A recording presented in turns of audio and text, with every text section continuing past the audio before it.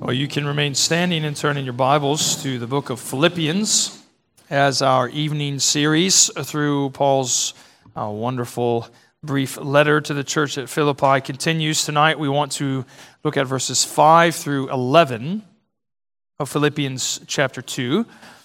And kids, I would tell you that what we're going to study tonight, as I trust you'll soon discover, is one of the clearest teachings about our Lord Jesus Christ that you can find in all of the Bible.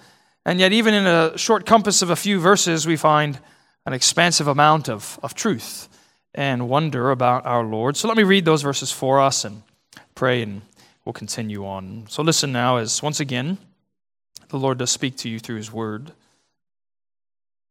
Have this mind among yourselves, which is yours in Christ Jesus, who, though He was in the form of God, did not count equality with God a thing to be grasped, but emptied Himself by taking the form of a servant, being born in the likeness of men. And being found in human form, He humbled Himself by becoming obedient to the point of death, even death on a cross.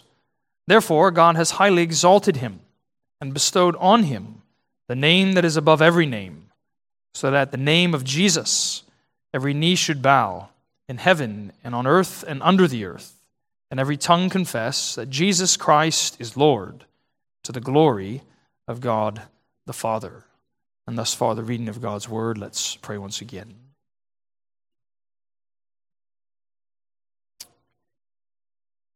Our Father, we have a simple prayer and plea this night, that like those men of old, that we would see Jesus, that You would show us His beauty and His glory, and we pray it in His precious name. Amen. You may be seated. Earlier this afternoon, I was reading about the life of an old English preacher, an English preacher that has largely been lost to history. His name was Archibald G. Brown. So famous, however, was he in his own time that he was known throughout the land by his initials, AGB. He grew up at the Metropolitan Tabernacle in London. He was not converted under the ministry of Charles Spurgeon, but he was certainly trained under Spurgeon, eventually became something of a ministerial friend to that great prince of preachers in England. Brown himself eventually pastored a megachurch in the east area of London. And by the time Spurgeon died, Brown became something of a preaching successor in the land to Spurgeon. It was said of Brown that he belonged to this school of preaching that was all blood, love, and power. It was like they were modern day, he and his friends, sons of thunder, that the Lord Jesus referred to a few of his apostles and disciples as. Well, there's one day when Brown was talking to a friend of his, and they were chatting about the kinds of sermons that seemed to be most blessed and beneficial. And his friend says, "Oh, I know what kind of sermons those are." And Brown said, "Well, what kind of sermons are you talking about?" And his friend said, "Simple sermons." And I suppose it's even a good question you could entertain yourself with tonight with a church member after the service or sometime later this week. What are those sermons that seem to be uniquely blessed and beneficial to God's people? So Brown's friend said, "Simple sermons." And Brown said, "Well, what do you mean by simple sermons?" And his friend simply replied, "A sermon that's all about the Lord Jesus." And I trust that you would agree with me, certainly if you know your church history well, but even better, you know your Bible well. It seems quite true that the sermons most blessed and beneficial to God's people are ones that are simply all about the Lord Jesus Christ. And if that criteria is true, what we have in front of us in our text is one of the simplest, yet again, one of the most expansive collection of truths that you'll find in the New Testament about the Lord Jesus Christ. And so you want to remember, if you have been away with us, from us in recent weeks, that of course this exalted passage on the Lord Jesus Christ doesn't come in a vacuum. It actually continues a train of thought in a logical flow from the Apostle Paul that goes all the way back to the end of chapter 1. Because you might remember the book began with this long series of sentences and a number of paragraphs where Paul spoke about his love for the Philippians, their partnership in the gospel, the way he was praying for them, even the nature of his own ministry in prison, how it was really serving to advance the gospel. And then finally, in verse 27 of chapter 1, he turned his attention to the Philippians. And if you glance back up to that passage, you remember how it begins. We said this was something of like a masthead thesis for the entire book. He said, "Only let your manner of life be worthy of the gospel of Christ." We said in Paul's own way, that was the apostle saying, this one thing, and this one thing only, Philippians, ought to occupy your attention. Being citizens of heaven, being worthy members of the gospel of Jesus Christ. And you'll notice as verse 27 continues, Paul says one of the natural fruits of that worthiness of Christ is found in unity in the church, as he went on to say that he wanted to see the Philippians striving firm in one spirit and with one mind. And then we notice how last week, in the first 4 verses of chapter 2, that emphasis on unity returned, and he certainly was reiterated. If you notice verse 2 of chapter 2, Paul said to the Philippians, "Complete my joy by being of the same mind."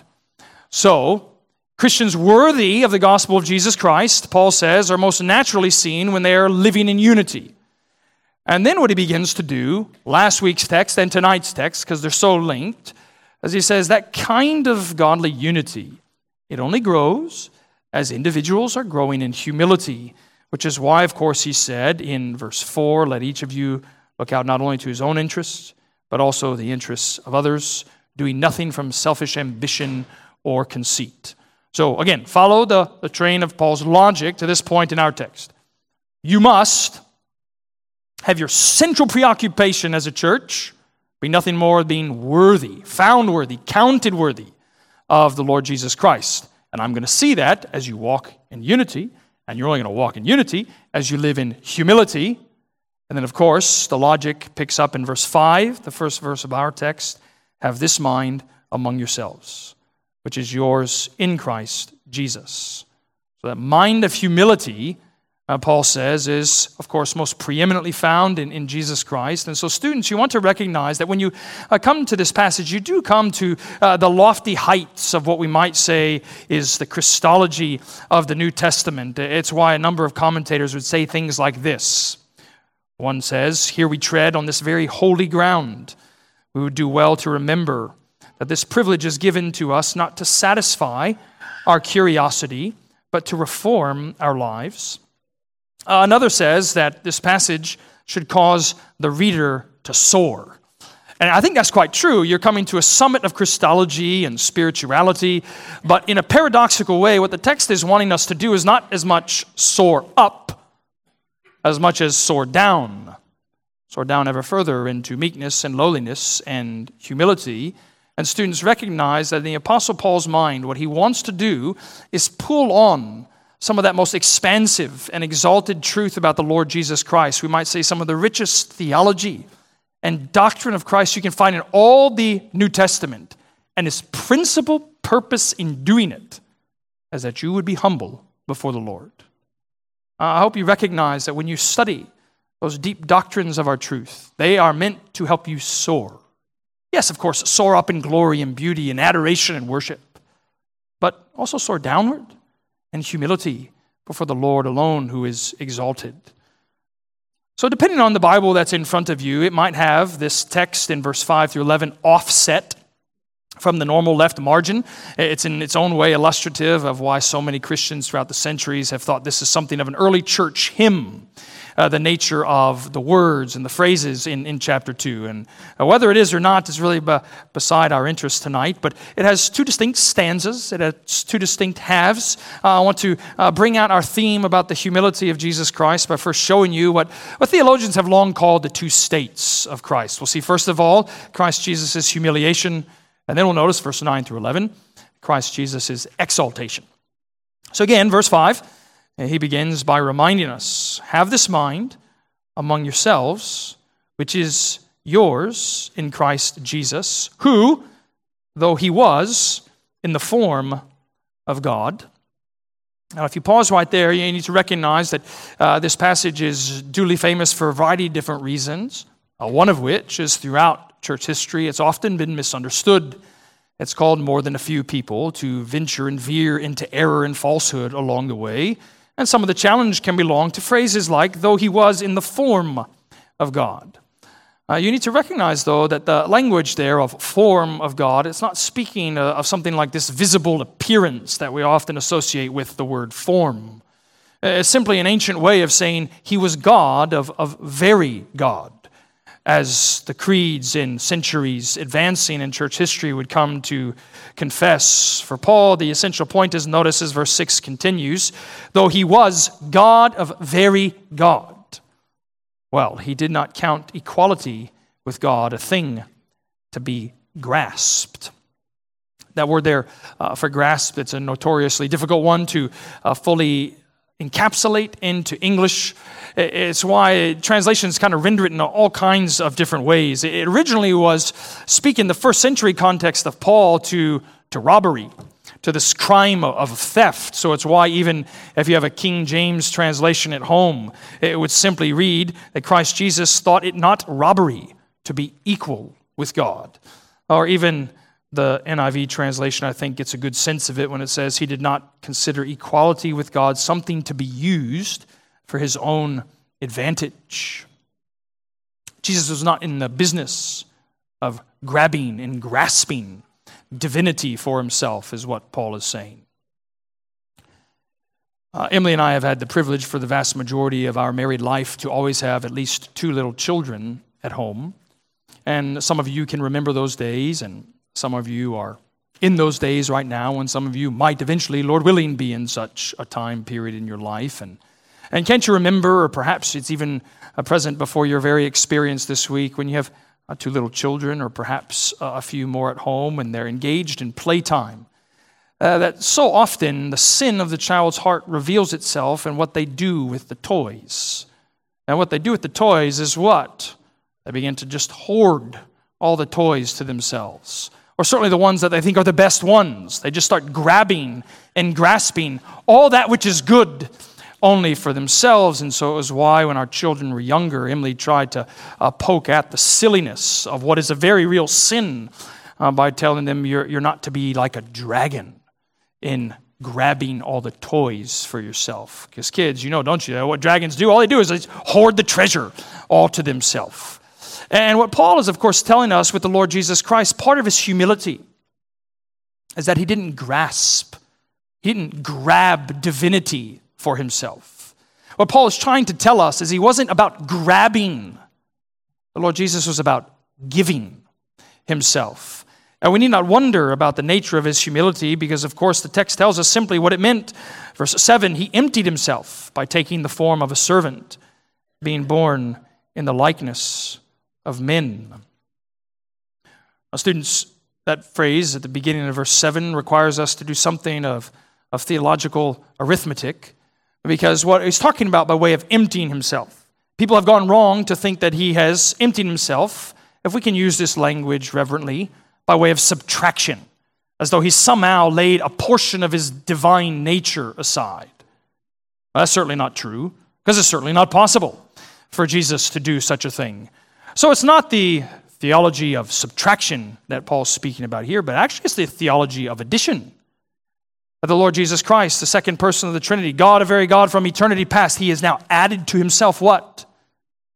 The body of a servant, is what he says. And so do you see how even from the very first page of the gospel story and all the way through the end of all 4 gospels, what you see, it almost feels like, doesn't it, on every single page and every single paragraph, you have an instance, you have an illustration of the Lord Jesus Christ in his humility. Here's the King of Kings, not born into a royal palace. Again, if we can say this reverently, but in an animal's dump house. That wasn't the King of Kings coming along being clothed with the robes of royalty, wrapped up in swaddling cloths.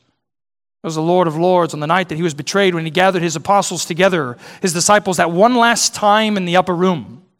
What did he do when he called the meeting to order? He tied a towel around his waist. He bent over with his knee on the ground, and he began to wash their feet. Such was the humility of this servant. As verse 8 goes on to say, and being found in human form, he humbled himself. The language there of humbled himself, it actually was used in the first century to speak of a slave who had lost all his prestige and all his status. And that's exactly, isn't it, what the Lord Jesus did, taking on a form of a servant, the likeness even of a slave, that sinners like you and me might be saved. And he goes on, verse 8, telling us the true depths of his humility is found in this, that he became obedient to the point of death, even death on a cross.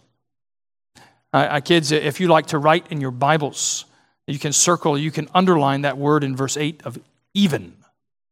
He became obedient to death, even death on a cross. For of course, it's one thing to say that a Lord would come and die. You might understand that that's not terribly unusual. All kings die.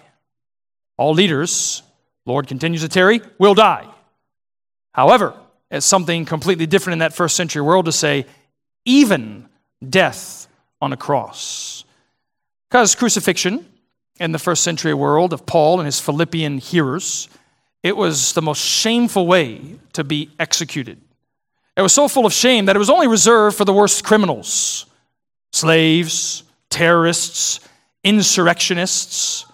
You might know that nobody in the first century would wear a cross around their neck. Nobody would tattoo a cross upon their shoulder. Nobody would put a cross behind a pulpit. It was an object of the worst shame. No leader worthy of adoration dies on a cross. Now what does Paul say? King of kings, the Lord of lords, and God of very God, even to death on a cross. He humbled himself.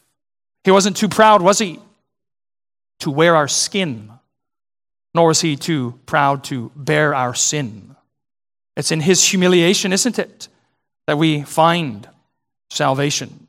So what you need to see in verses 5 through 8 is Christ Jesus' humiliation, and then you'll notice in verse 9 through 11, Christ Jesus' exaltation. I spent my childhood years through the 4th grade living at a home in Richardson that was only a few blocks removed from my paternal grandparents. And so we loved to, as we were homeschooled through many of those years, to spend many hours during the week at our Grandma and Grandpa Stone's house. And of course, part of the reason that we loved to be at Grandma and Grandpa Stone's house was because Grandma and Grandpa Stone just thoroughly spoiled the grandkids. And spoiling the Stone family looked like this. You know, we'd walk over to Grandma and Grandpa's house, and we could turn on cartoons in the afternoon. You walk over to Grandma and Grandpa's house, you could open the pantry in the kitchen, and there's a storehouse of candy that we could eat. You could walk over to Grandma and Grandpa's house and play home run derby with Grandma chasing the baseballs out the backyard for hours on in the afternoon. You could walk over to Grandma and Grandpa's house and pull out from their movie library all these VHS tapes that we would plug into the VCR and watch a movie of our choosing. And one of the movies that we actually chose quite often, it's in so many ways seared into my conscience and memory, is Chariots of Fire. This story of Eric Liddell, you know, this sprinter who became a missionary, and his life story. But there's another main character and sprinter in that story. His name is Harold Abrahams, and he won the Olympic gold medal in the 100-meter sprint in the 1924 Olympics. And as the movie recounts his winning of the gold medal, it cuts to this scene where after the race with the gold medal around his neck, Abrahams is there in the locker room. And he's sitting there in some degree of stunned silence. And written across his face is this sense of, is this it? Is this all there is? Everything had been building up to this? And don't you think that the Lord's 12 apostles, so many of his followers, on that Saturday after he was crucified, that Saturday when he lay in the grave, you could find them on the rooftop, you could find them within the room, perhaps seated on a chair in their living area, head in their hands saying, "Is this it? We didn't think we were going to follow a Messiah who would be crucified. Really, this is what it was all coming to? A Savior who would die on a cursed tree at Calvary?" Of course, what Paul's telling us, isn't he, in verse 9 through 11, is that's not it. That there was not just humiliation that belongs to Jesus Christ, but exaltation. Notice what we're told simply, verse 9 through 11. "Therefore God, because of his humble obedience, has exalted Jesus Christ and bestowed on him the name that is above every name, so that at the name of Jesus every knee should bow in heaven and on earth and under the earth, and every tongue confess that Jesus Christ is Lord, to the glory of God the Father." I want you to see two things about the Lord's exaltation here. First, as he receives the highest title. Kids, what is that name that is above every name, that is crowned upon the Lord Jesus Christ? It's actually quite clear if you know what Paul is doing here in these three verses. He's doing little more than quoting and iterating on something we find in Isaiah chapter 45, verse 22 through 23, where the Lord says, "Turn to me and be saved, all the ends of the earth, for I am God and there is no other. To me every knee shall bow, and every tongue shall swear allegiance." What is that name placed upon Jesus Christ but the name of Yahweh, the name of God? It's not as though he didn't have that name before, but now it's announced to the universe. For what is the central confession of Christianity but three words? Jesus is Lord. And because of that highest title, the exaltation also belongs to the total honor. You see again, verse 10 simply tells us that the intention of God and the exaltation of his Son and the resounding praise unto his glory is that at the name of Jesus every knee should bow. Now where should every knee bow, children? In heaven and on earth and under the earth. That's just an ancient way of saying everyone, everywhere must bow before this humiliated, but also exalted Savior. Do you see something about the glorious humility of Jesus Christ? The Roman orator Cicero had an interesting perspective on crucifixion. It perhaps underscores the degree of shame that belonged to it when he said in one of his orations, "Let the very name of the cross be far away, not only from the body of a Roman citizen, but even from his thoughts, even from his eyes, and even from his ears." Such was the shame and scandal that belonged to being crucified. Now remember, Paul is writing to a church in Philippi, a very proud Roman colony. He's writing to citizens in Philippi, very proud Roman citizens, who would originally find much sympathy with Cicero's opinion of shame-filled crucifixion. And here comes Paul and turns it completely upside down, doesn't he? And he says to these citizens, these church members, let even in your body, let in your thoughts, with your eyes and with your ears, be full of a Savior who is obedient and humble, even to the point of death on a cross. So I want to show you three simple things as we come to the end tonight. Three further things about the kind of humility that Paul calls us to in this section of his wonderful letter. I want you to first realize the presence of humility. For a glance again at verse 5. He simply says, doesn't he, to connect the two sections from last week and this week in our experience, have this mind among yourselves, which is yours in Christ Jesus. You see, he doesn't say which could be yours in Christ Jesus, which would be accurate enough, which might be yours in Christ Jesus, which is also accurate enough, which is right now, presently yours in Christ Jesus. The mind of humility, so walk in humility. I wonder if the presence, if the possession of the mind of Christ is even yours tonight. So realize the presence of humility. Secondly, know the posture of humility. What is humility but a heart bending low, bowing before the Lord? And what's the gospel response in verse 10 and 11? To the exaltation of Jesus Christ, but that every knee everywhere is going to bow before the Lord. And do know that is true. Every knee, everywhere, will bow before the Lord. The pressing question to all humanity today is not, will you bow before the Lord? Isn't the pressing question actually, even in this room tonight, not will you bow before the Lord, but when will you bow before the Lord? You can bow now in humility unto your salvation, or there's a time coming when He will make you bow. But it will be a bowing unto your very condemnation in the vindication of His justice. This is a presence and possession of humility. There's, of course, even a posture of humility. And finally, it seems like the right place to end, doesn't it? Love the person of humility. Kids, the Christian life really is that simple. If you know your Bible well, look to Jesus. There's not much more you have to do, if anything, than that.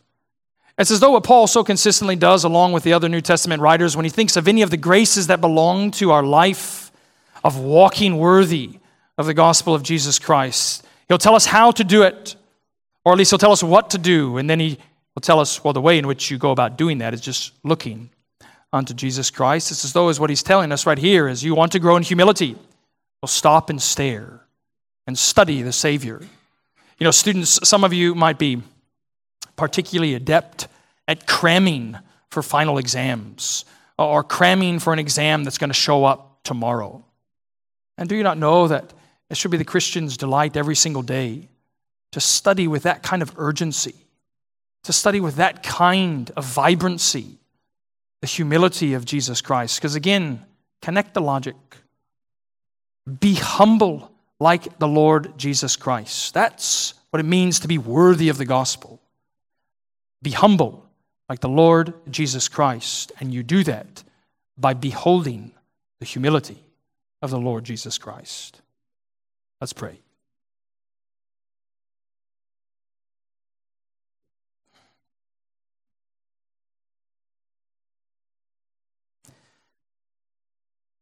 Oh, Father, we ask that you would indeed grow us in the constancy and the faithfulness of our looking unto your Son. Grow us, we pray, in that lowliness, that meekness that is even ours right now, that the mind of Christ would be ever present in our lives this week. And we pray these things in His precious name. Amen. Let's stand.